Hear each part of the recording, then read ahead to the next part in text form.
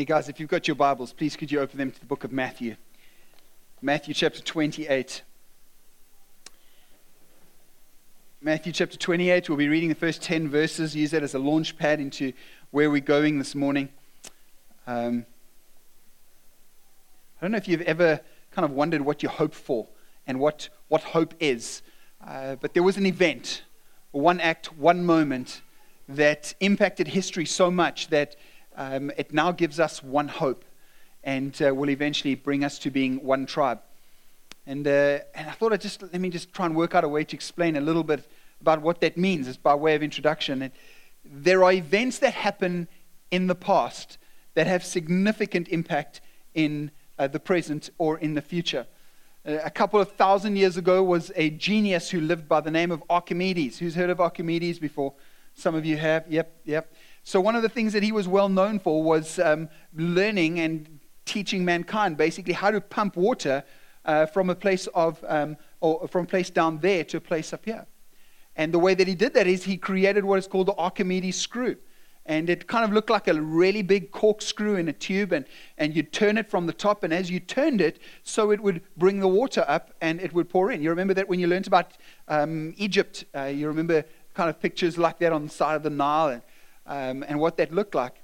I was really intrigued to find out that the Tower of London in England is powered by two generators, hydroelectric generators, that use an Archimedes screw the other way around. So they lie the screws in the Thames, and as the Thames is flowing past, it turns the screws and turns the generators, and today electricity is provided to the Tower of London because of some idea that Archimedes came up with thousands of years ago. Something can happen in the past which impacts the future. Jesus dying on the cross wasn't the only event, but Jesus rising from the dead definitely was. You see, that day, as I shared on Friday, there were 3 men who died on a cross, and it was normal. Thousands of people died on the cross, and that day 3 of them died. But we only remember the name of one of them. And why do we remember the day of one of them? Because he's the only one who rose from the dead and didn't stay dead that day. The other 2, they stayed dead. Like, I want to say like good boys, but they weren't really there because they were good. They were there because they were bad. They stayed dead. But Jesus didn't. Jesus rose from the dead and radically changed the way that we do life and the way that life is done. So what does this mean for us? What does this mean for the direction of our lives? What does it mean for the way that life works for us? So I was just thinking, like, what does that look like? For some of us, life might look like this. And generally, life goes like this. You know, when you've got a mountain and there's some fresh snow that's fallen on that mountain. And right at the top of the mountain, the snow kind of hangs over the side a little bit. Right? You know where this is going? When there's a loud noise or something falls into that, what happens to the snow on the top? Starts slipping down. And eventually it gains momentum. And it pours down the side of the mountain in an avalanche, and it roars down the side of the mountain, and depending on the size, it can wipe out trees, can wipe out villages, it can kill people as it comes roaring down the side of the mountain. Sometimes those avalanches look weak, some of them look incredibly strong. A couple of years ago, there was one that came down Everest and wiped out base camp while it came down. But it doesn't matter how powerful an avalanche is, and it doesn't matter how loud it is, and it doesn't matter how scary it is. At some point, the avalanche comes pouring into the valley and stops. And you know what? Our lives are exactly the same. It starts when we were born, and we start to pick up momentum, and we start to take our way down the mountain. And sometimes the lives that we live, when people look at that, we go, wow, that person's got a roaring, loud life. Wow, look at that. That person's life just gathered a whole lot of stuff, and look what they're doing. But it doesn't matter how big our avalanche is. It doesn't matter how loud it is. It doesn't matter how much it's gathered. At some point, your avalanche and my avalanche is going to flow down to the valley of the shadow of death. And guess what happens there? Nothing. It just stops right there. So the question we've got to ask ourselves is this, is when the avalanche of your life makes its way down the side of the mountain, does it just kind of randomly go down the mountain? Or have you allowed God to shape it? Because if you've allowed God to shape it, when your avalanche gets down to the bottom of the valley, you're no longer fearful of the valley of the shadow of death, because God's there with you. And so the psalmist writes, though I walk through the valley of the shadow of death, I will fear no evil.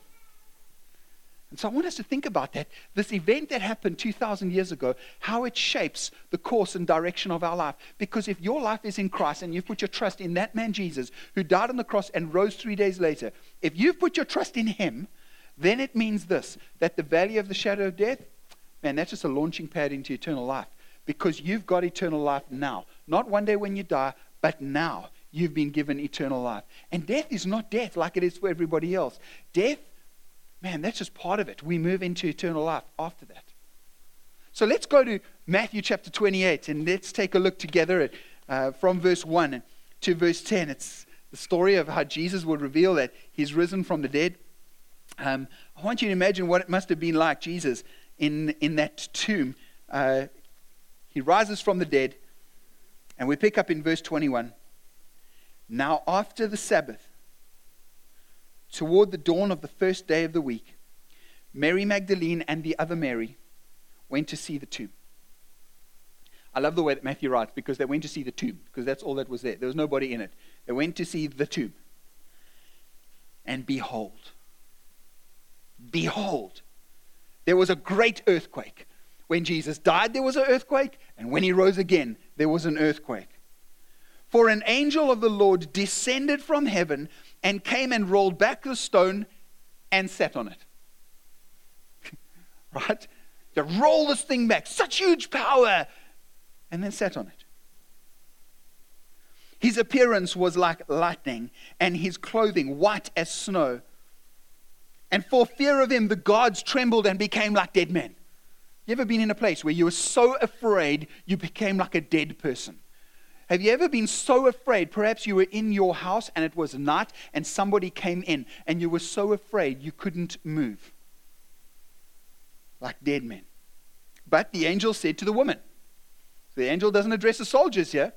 The angel speaks to the woman. There are 4 people there. The angel speaks to 2 of them, not the other 2. The angel says to the woman, do not be afraid. For I know that you seek Jesus who was crucified. He is not here, for he is risen. And he said, come see the place where he lay. Then go quickly and tell his disciples that he is risen from the dead. And behold, he is going before you to Galilee. There you will see him. See, I have told you. It's kind of like when God works with us, the senses get all mixed up. See, I have told you. When you speak to your children and say, see, I've told you. You'd rather go, here, I've told you. The angel goes, see, I've told you. Because when God works in your life, it's just everything. That's why. So they departed quickly from the tomb with fear. Angel said, do not be afraid. They departed with fear and great joy and ran to tell his disciples. And behold, the third behold, and behold, Jesus met them and said, greetings. And they came up and took hold of his feet and worshipped him. And then Jesus said to them, do not be afraid. Go and tell my brothers to go to Galilee, and there they will see me. This time they go without fear.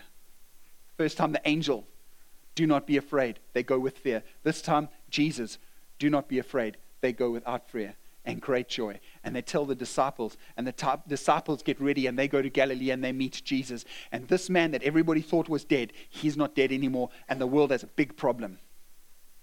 Because we thought this guy was dead. We thought we put an end to this. We thought we put an end to his teaching, thought Caiaphas, the high priest. We thought we put an end to his followers. Even later on, one of the Sanhedrin members will say, hey, let's not kill these guys over here, because if this is of God, then there's nothing we can do. If it's not of God, it's going to die out anyway. Let's just leave it. Basically, what he's saying is, guys, I want you to know, if this is true, we've got a huge problem here. And they did. They had a huge problem. Because the man that they put to death didn't stay dead, but he rose from the dead again. Friends, this Jesus, this one act back there, this one act that happened more than 2,000 years ago radically changed everything. That one act, that one moment changed everything as we know it now. And you'll remember on Friday, we listed a couple of these ways that Jesus' death on the cross had radically changed things. I mean, here's one of them. The way that he changed the way that we relate to children. The way that he changed the way we relate to education. The way that he changed the way we dealt with compassion and justice. Or what about the way that we dealt with humility and forgiveness? Or the way that we dealt with humanitarian reform, slavery, and the way that we treat women. Or civil government and science and the arts. And some of you are like, what? What did Jesus have to do with science and the arts? Buy the book. Get the book and see how Jesus changed these things. How Jesus changed, and for many of these were birthed out of people who loved Jesus, who wanted to discover more about life together. But it also changed everything that is still to come. Jesus didn't just change the world we live in now, but because Jesus died on the cross and rose again, he's also going to change everything still to come in the future. You see, looking back, the fall fractured the world that we live in. So you imagine the Garden of Eden. The Garden of Eden, here's Adam and Eve. And Adam and Eve are walking around the garden, and God says, you guys can do anything you like. It's yours. You have dominion over it. Well, the only thing I'm telling you is I don't want you to eat from that tree, and I don't want you to eat from the tree of the knowledge of good and evil. And then there's that tree over there, the tree of life. Those are the two things. Right? Stay away from that. You know the story. One day, Adam and Eve, they go in there, and there's a serpent in the tree, or Satan's in the tree, and he's like, hey, why don't you have some of this? And Eve falls for it, and then she gets Adam, and Adam falls for it, and both of them are eating fruit from this tree. And in that moment, that place where they fell from a position of authority in the garden and a position of right relationship with God, their relationship with God was fractured in that moment. The Bible says that our sin has separated us from God. And so we were able to have good relationship with God. Now that relationship is broken. God used to come and walk in the cool of the day with Adam and Eve. Now he's not coming to do that anymore. Relationship is fractured. But not only is relationship with God fractured, but relationship with self is fractured too. Here's Adam and Eve walking around the garden every single day. They have a great marriage, right? It's a brilliant marriage. Adam, he's not looking at any other woman, right? Eve, she's not looking at any other men. It's just because it's just Adam and Eve. All right? They're in the garden. Watch what happens here. After sin, God comes into the garden and God goes, hey, Adam, Eve, where are you? And they say, we are hiding. God's like, why are you hiding? Because we're naked. God says, who told you that you're naked? Where did you get that from? Where did you get that information from? Why do you suddenly feel so exposed? Why do you suddenly feel so ashamed? Why do you feel like you have to hide from me, your maker? I made you like that, yet you feel you have to hide from me? I made you. See, relationship with self got fractured in that moment. And from that moment on, human beings have been so self-aware. Human beings have felt ashamed of themselves. We've struggled with our egos of ourselves. We've struggled with our self-esteem. We've struggled with self-confidence about ourselves. And most of the problems that we find in the world today is because of that root thing. We're just broken people who struggle to accept ourselves. That started in the Garden of Eden. Fractured relationship with God, fractured relationship with self. What about fractured relationship with each other? Adam and Eve. They've had no fights, a perfect marriage, no arguments at all. I mean, maybe the argument was simply like, should we go there to wait with God, for God today? No, let's go there to meet with God. Okay, maybe that's as big as it got. Here comes God. Why did you eat from that tree, Adam? The woman you gave me told me to eat from that tree. Eve, why did you do that? The serpent made me do it. They go on and they have 2 children, Cain and Abel. And Cain kills Abel. And if you think you've got issues in a family, try this one. All right? Perfect marriage, fight, kicked out of your house, kicked out of your city where you live from, 2 kids, one kills the other one. That's rough, okay? This is why we don't name our kids Cain and Abel anymore. Nobody does that. I don't know if you've got friends. You have twins. We call them Joshua and Caleb. We call them Rachel and Leah. We call them Peter and James. No one calls their twin kids Cain and Abel. Nobody does that. Okay? And if you have got friends who've said that, watch out for Cain. Fractured relationship with each other. God, self, each other. And human beings are fighting with each other. Human beings are killing each other. Human beings are stealing from each other. It's not okay that we just sin against God, and it's not okay that we just sin against ourselves. But now we sin against God and ourselves and each other. So God says to them, He says, so because you've done this, I want you to know, Eve, from now on, every time you have a baby, and every woman after you has a baby, there will be pain in childbirth. And Adam, I want you to know, food will not come easy anymore for you, because now you will work. And from the sweat of your forehead, that's how you will eat. And so now Adam, from having dominion over creation, now creation has dominion over him. From Adam of walking through the savannah lands, and there are the lions and the cheetahs, and he's walking amongst them, now he's hiding from them. From swimming around with the crocodiles, I guess. I mean, the Bible doesn't say this, but just in your mind. Can you see it? Before this, he's swimming with the crocodiles. After this, they're wanting to eat him. Because his relationship with creation is fractured. See, it wasn't meant to be like that. So that's why Jesus says later on, the lion will lie down with the lamb, because relationship with creation will be restored again later on. And human beings, instead of looking after creation, have so messed up creation. We've polluted our seas, we've polluted our air, that we can barely breathe in some countries. And yet we still go, it is okay. It is okay. And so Jesus comes. And Jesus starts to restore. The resurrection event restored fallen creation. Revelation 21, verses 1 to 4 speaks about this. Verse 5 says this. It's on the screen. It says, and he who was seated on the throne said, behold, I am making all things new. Also he said, write this down, for these words are trustworthy and true. He wants you to know that he's making all things new. That Jesus said, I'm going to complete what I started in you. It looks bad, but I'm going to change it and I'm going to make it new. So, the best way to explain this. We're a sporting nation and we love our sport. So I want you to think of the sports code that you enjoy watching. Could be rugby, could be netball, could be hockey, could be soccer, whatever it is. Whatever the sports code is. It's the World Cup final of your sports code. All right?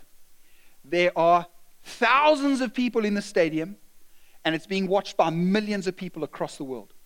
Your team is in the final, and they're playing against another team in that final. And the game starts. And the first 5 minutes in, your team scores. It's a goal, a try, whatever it is, runs, whatever it is. They score. Things are looking good. You're going, we could win this. We could come out of this on top. We could win the cup today. We could, for the next 4 years, be on top. We could get this. Except this one is the last final that will ever be played. So the one who wins this, they get their name written on the trophy, and no one ever gets their name after that. And then the other team come back and they score. And then they score again. And now from you being 2 goals up or 2 tries up, now you're head to head. And it carries on like that. 1-1, 1-1. And then nothing for the whole second half. And right at the end, you go into injury time. And then you go into overtime. And then you go into that silly time when it's like whoever scores now wins. We all want to go home. And in that moment, the last minute of the game, you're in their side of the half, and the referee or the umpire, whoever it is, blows the whistle and blows a penalty against your team. And you're like, oh no. And everyone on your side of the stand, they lower their flags. And they just know there is no way this person can miss the kick, can miss the penalty flick, can miss the penalty that you can't miss from where they are. And the time ticks by. and the person steps back to kick the ball or hit the ball, and the time buzzer goes off. It's the end of the game. And as they kick, the ball flies through and it lands in the back of the net, goes over the poles. There's silence on your side of the stand. It's over. You've lost. You will never be able to win this again, because this tournament will never be held again. The team on the other side are going crazy. Their flags are going everywhere. They're throwing chairs up in the air on the other side. The referee, he's like, I need to get out of here. The police come onto the field to take your team off because, they're in deep trouble because they lost. The team on that side, they're throwing oranges onto the field that have been injected with Bols brandy. They're throwing oranges onto the field. And then out of nowhere, this little guy walks down the grandstand. And he walks down onto the field and he walks to the referee and he's like, the referee's going, and this guy's going, and the ref's going, and he's going, and the ref's like, he's going, yeah. The ref goes, and he goes, and then they walk away. And the ref blows the whistle. He's like, calls the captains. And everybody's like, what's going on over here? Your guys, murmuring starts. Murmuring starts on the stand where you are. These guys are still celebrating on that side. The murmuring is starting over here. And the ref calls the whole team together. The captains call their teams together. And he starts to explain to them that the TMO noticed that the reason for the penalty was because there was another infringement before that. And the penalty shouldn't have been given, but they should play the ball again. And what was the end of the game now becomes the last play of the game. And so the scoreboard goes back and now it's even. And your team gets the ball. They put it in. Your team gets the ball. They take ownership of it and they start making their way up the field. And it's one phase after the next. 3, 4, 22, 28 phases. Eventually they're on the line. And your team squeezes over and puts the ball over the line, or just squeezes the ball into the net. And the ref blows the whistle. And that team on the other side, from being this noisy team screaming and shouting, now suddenly there's silence. And your team is going ballistic on your side because you've just won fair and square. The ref looks back at the TMO. Everyone's looking at him. Can we play this again? They're going, can we play this again? And the TMO is looking. He's like, finished. They won. Right, it's done. It's finished. Everybody's going crazy. Friends, that's what it was like in the tomb. That's what it was like in the tomb on Saturday night. On Saturday night in the tomb, you had the demons, they're looking into the tomb and they're going, we've won. He thought he would win, but we won. The angels in heaven are looking, going, God, what have you done? He's dead. The one you sent to save humanity, he's dead. Satan and all of his demons, they're cheering. They're having a huge party on the other side. And Jesus is lying on that stone block. And I don't know what it was like, but I can kind of imagine as Jesus rose from the dead, he rose like some of you rise from your sleep. In the morning you're like, oh, the alarm's going off. You get up. I don't know if he rose like my daughter, like, oh, I'm ready for life. I don't know. I think Jesus might have, oh, it's been 3 days here. And I think one of the demons might have said to Satan, oh, Master, did you see him move? Satan's like, woo! Master, did he move again? Woo! Master, keep quiet. Woo! Master, he just moved again. What? Woo! What? Look in there again. He's looking in. And Jesus sits up on the side. And all the hosts of hell are silent. Still the hosts of heaven are like, what's going on? And Jesus steps up. And God looks across at one of his angels and he nods. The angel goes down and he rips that stone off the front of that tomb. And he sits on top of it and he waits for Mary and Mary to come. And Satan and his demons realize it is finished. It is over. You don't get to play this game again. The one you thought was dead, he's alive. Things have changed. And Jesus comes and he restores fractured relationships that you and I had with God. He fixes that relationship. Our sin separates us from God. Jesus comes and says, I will pay for that sin so that we can be forgiven and have relationship with God again. He looks into us and he says, I want you to know your sin has been forgiven. Your identity is not in who you are. Your identity is in who I am. And if you are in me and I am in you, then we are in him. And so you don't need to see yourself as this rotten worm of a sinner, low self-esteem, no self-confidence anymore. Get your confidence from me. I'm the one who died on the cross for you. I've given you a new start. And he restores not only relationship with God, but relationship with self. He says, hey, and if you're still struggling with that, I will never leave you, and I will never forsake you, and I will keep walking with you every single day. And then he says to his disciples, hey, you saw me come and serve. Now I want you to serve one another as well. And the way I loved you, I want you to love each other as well. And that had never been said before. Humanity didn't do that. Humanity didn't love each other before then. Humanity was like, I take whatever I can and I kill you. And Jesus goes, no, now you love each other. Now you love each other. And if you do that, all mankind will know that you're my disciples. And so from that day, slaves and free men and women and Jews and Greeks and rich and poor have sat together in buildings like this and worshipped Jesus together and loved each other together. Because Jesus comes to restore fractured relationships with each other as well. And then Jesus says this. Mark picks this up. Matthew didn't, but Mark did. In the Great Commission, Mark picks this one up. He says, therefore go and preach the gospel. What's the gospel? It's the good news that we got that wasn't the end. It's the good news that Jesus rose from the dead. It's the good news that team thought it was over, but our team thought it was over, but actually it wasn't. And no one gets to play this game again. It's finished. We win. Jesus wins. Done. Yeah, we still got to get the other team off the field, but we won. That's it. That's the gospel. Jesus says, go and preach the gospel to all creation. Because Jesus wants to restore relationship with creation. And actually, church, it is our responsibility to be the green warriors. Actually, it is. We are the ones who should be preaching the gospel to all creation. And so Jesus comes and he restores relationship with God, self, others, and creation. See, there's two reminders that we can get out of this today. From this one act and this one moment comes one hope and one tribe. And I loved what Vickers shared this morning.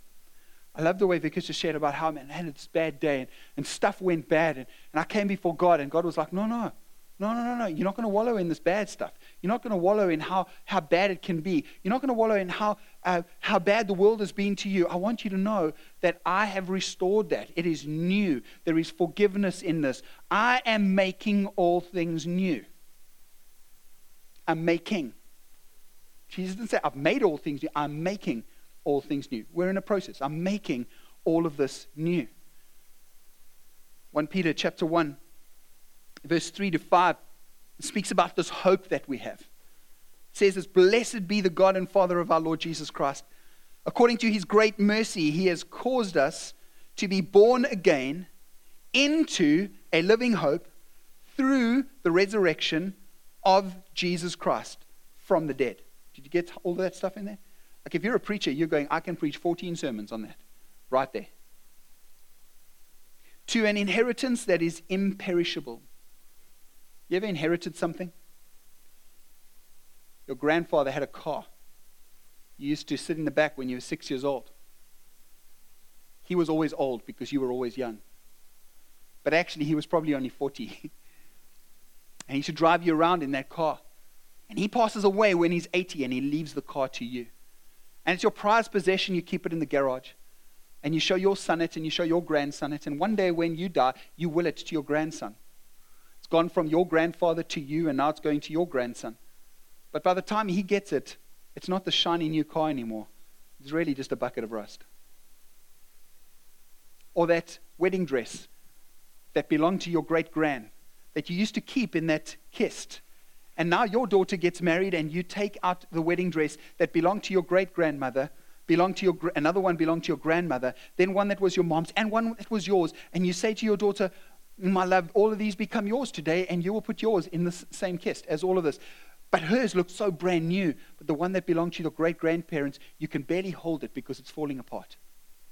because we inherit these things that they fade away and they wear out.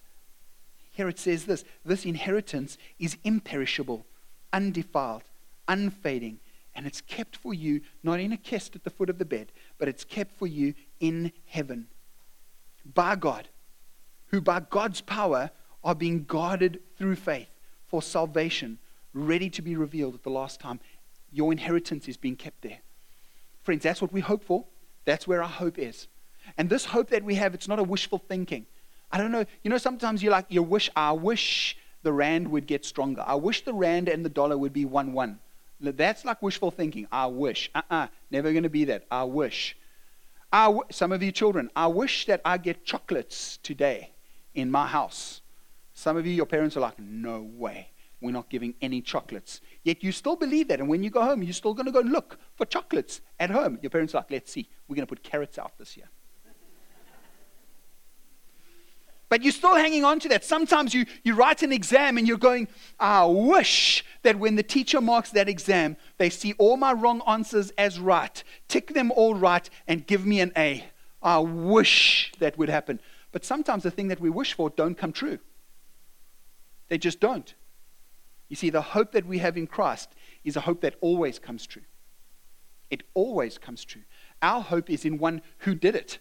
Our hope is in one who died and rose again. And he says, if you trust me, I will give you this. If you trust me, I will give you eternal life. If you trust me, I will give you forgiveness. Why can I trust him? It's so easy. I mean, he rose from the dead. I can trust him. This hope, 2 Corinthians says that it gives us boldness.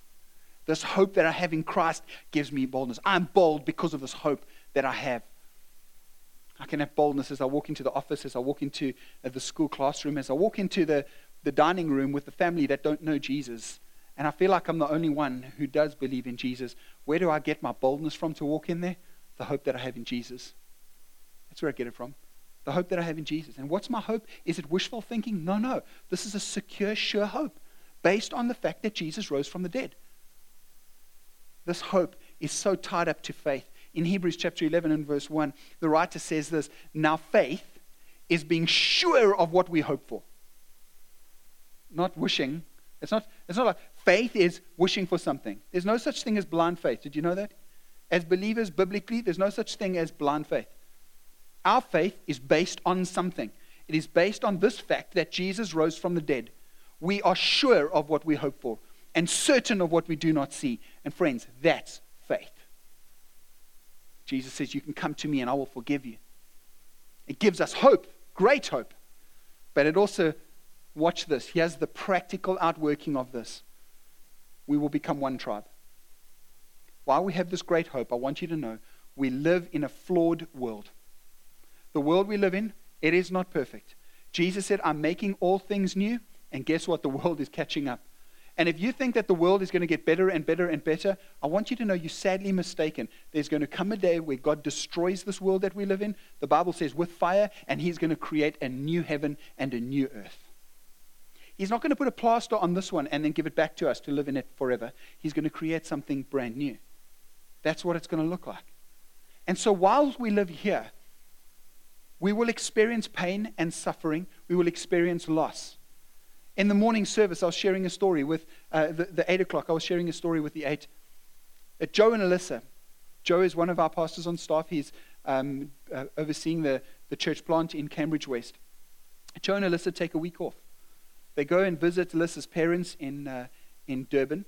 And on one night, they decide that they're going to go visit some friends. So they take Alyssa's mom's car and they drive to visit some friends. When they get to their friend's house, they open up the door and they get outside. And there are men with guns, pointing guns at them and saying, give us your phones, your wallets, and give us the key for the car, and don't make a noise, or else we'll kill you. Did I tell you that this was a pastor? Surely. Where's Jesus? Did I tell you that his wife loves Jesus and serves Christ? Surely. Where was God in that moment? Friends, we live in a world that's flawed. We live in a world that is just not perfect. I've spoken to some of you who told me that my house was robbed last week. One of our elders goes on holiday. The day he goes on holiday, 3 hours later, his house gets burgled. 3 hours. 3 hours later. Friends, we live in a fallen world.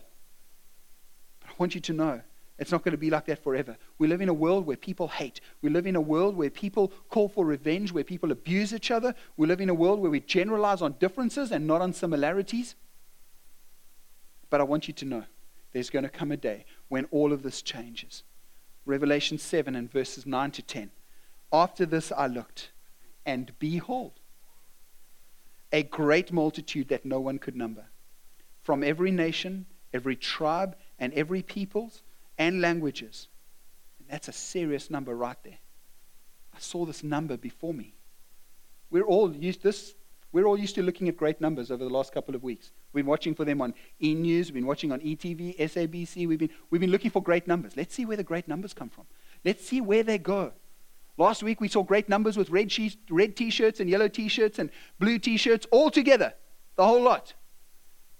And I want you to know the Bible says there's going to come a day when there are people from all nations coming together. Listen to what he says over here. They'll be standing before the throne and before the Lamb, clothed in what color? White robes.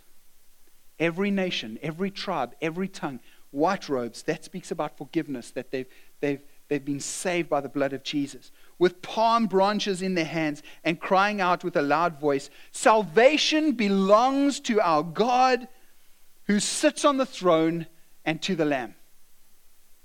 Friends, I want you to know that event that happened 2,000 years ago, Jesus is making all things new.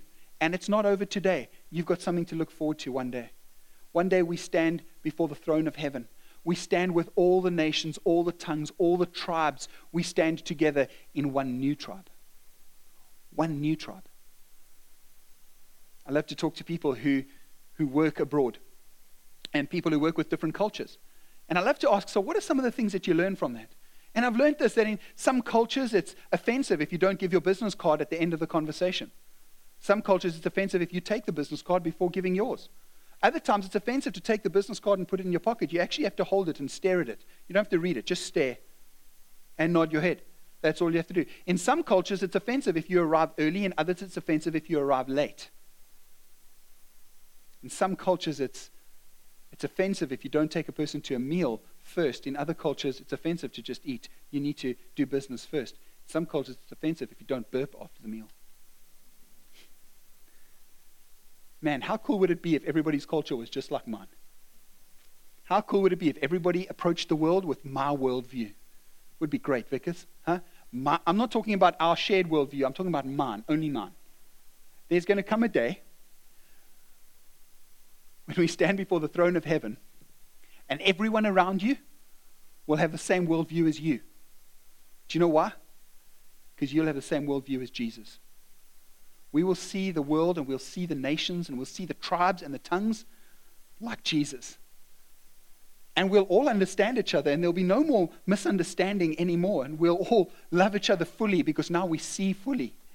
Friends, that's what we've got to look forward to. Until we get there, man, humanity is going to stumble around until Jesus comes back. But one day, a new tribe, new tongue. You'll be able to stand there and you can look across to the Portuguese guy who you remember because when you were on holiday in Mozambique and you decided that that Sunday you were going to go worship in church, and you walked up to a palm tree church and you walked inside and you couldn't understand the language and you didn't know what they were talking about, but you were like, man, there's something here. There's just something about this because you were one. You were something that you shared. You look to this Portuguese guy and you're going to go, hey, one tribe. You're going to look across to the French person on that side. You're going to go, hey, one tribe. And you're going to look aside to the other side, and it's going to be an Afrikaans guy and a Zulu guy looking at each other going, one tribe. You're going to look across to the other side over there, and there's going to be some Indian guy and some Pakistani guy who came to know Jesus looking at each other going, one tribe. You're going to find the Jewish guy who gave his life to Jesus and the Palestinian guy who gave his life to Jesus looking at each other and smiling and going, one tribe. Friends, that act on the cross, it doesn't only change everything here. It also changes everything one day. Jesus said, behold, I'm making all things new. And when he makes us all things new and he brings all things together and makes one tribe, friends, that's the picture of what the Trinity is. That's the unity of the Trinity. Three in one. It's the reality of Jesus' command to love one another. It's God's intention at creation, creating this beautiful harmony where we can be together. And the Bible says that God will one day create a new heaven and a new earth. And then the writer of Revelation says this. He says, and then I saw from heaven, coming down from heaven to earth, the new Jerusalem. You just read that over there and just read some of the dimensions of that. I mean, it's insane. It's like 1,200 kilometers wide, 1,200 kilometers high, and 1,200 kilometers wide. It has a wall around it that's 65 meters high. And the voice comes out of the New Jerusalem, and this is what the voice says. Now the dwelling of God will be with man. And I will be their God, and they will be my people. And this chasm that was between heaven and earth is now God is there. And we live on this new earth forever, one tribe together. Behold, I'm making all things new. On Friday, we celebrated this meal together. We remembered the death of Jesus and how it changed the world that we live in now. Jesus said, every time you do this, you proclaim the Lord's death until he comes. Today, we come around that meal over there and we celebrate together that Jesus said, I'm not done with you yet. Behold, I'm making all things new. It will be new. Hey, this world you live in, it's fallen and messed. You're going to make mistakes. You're going to hurt people. You're going to misunderstand people. You will continue to sin until the day you die. And I know some of you are like, oh, speak for yourself, Pastor. Okay, I will. But I want you to know that Jesus says, I'm not done with you yet. I'm not finished. I have more to do. And one day, I'm going to wrap it all up. So we're going to come around this meal. And we're going to reflect on Jesus. And we're going to just think about what that's going to be like. And I want to encourage you to fan into flame some of that faith excitement of what it will be like one day. The people you will be reunited with, because Jesus rose from the dead, death is not the end for others. You will see them again. Because Jesus said, I'm not finished with you yet, that he will bring you to completion. We get to fan into flame the excitement of celebrating Jesus rising from the dead. Jesus, thank you for your obedience, going all the way, holding nothing back, being vulnerable before the Father and even saying, if there is any other way, but not my will, your will be done. Thank you, Jesus, that because you rose from the dead, you've made us new and are making everything new. We bless your name this morning. And we thank you for your goodness and your kindness to us. Lord, help us to remember the hope we have in you. And that beyond this, when the avalanche of life will come to an end, that on the other side there is great hope and great new tribe, one new tribe, your people, forever. In Jesus' name. And all God's people said amen. Amen. God bless everybody.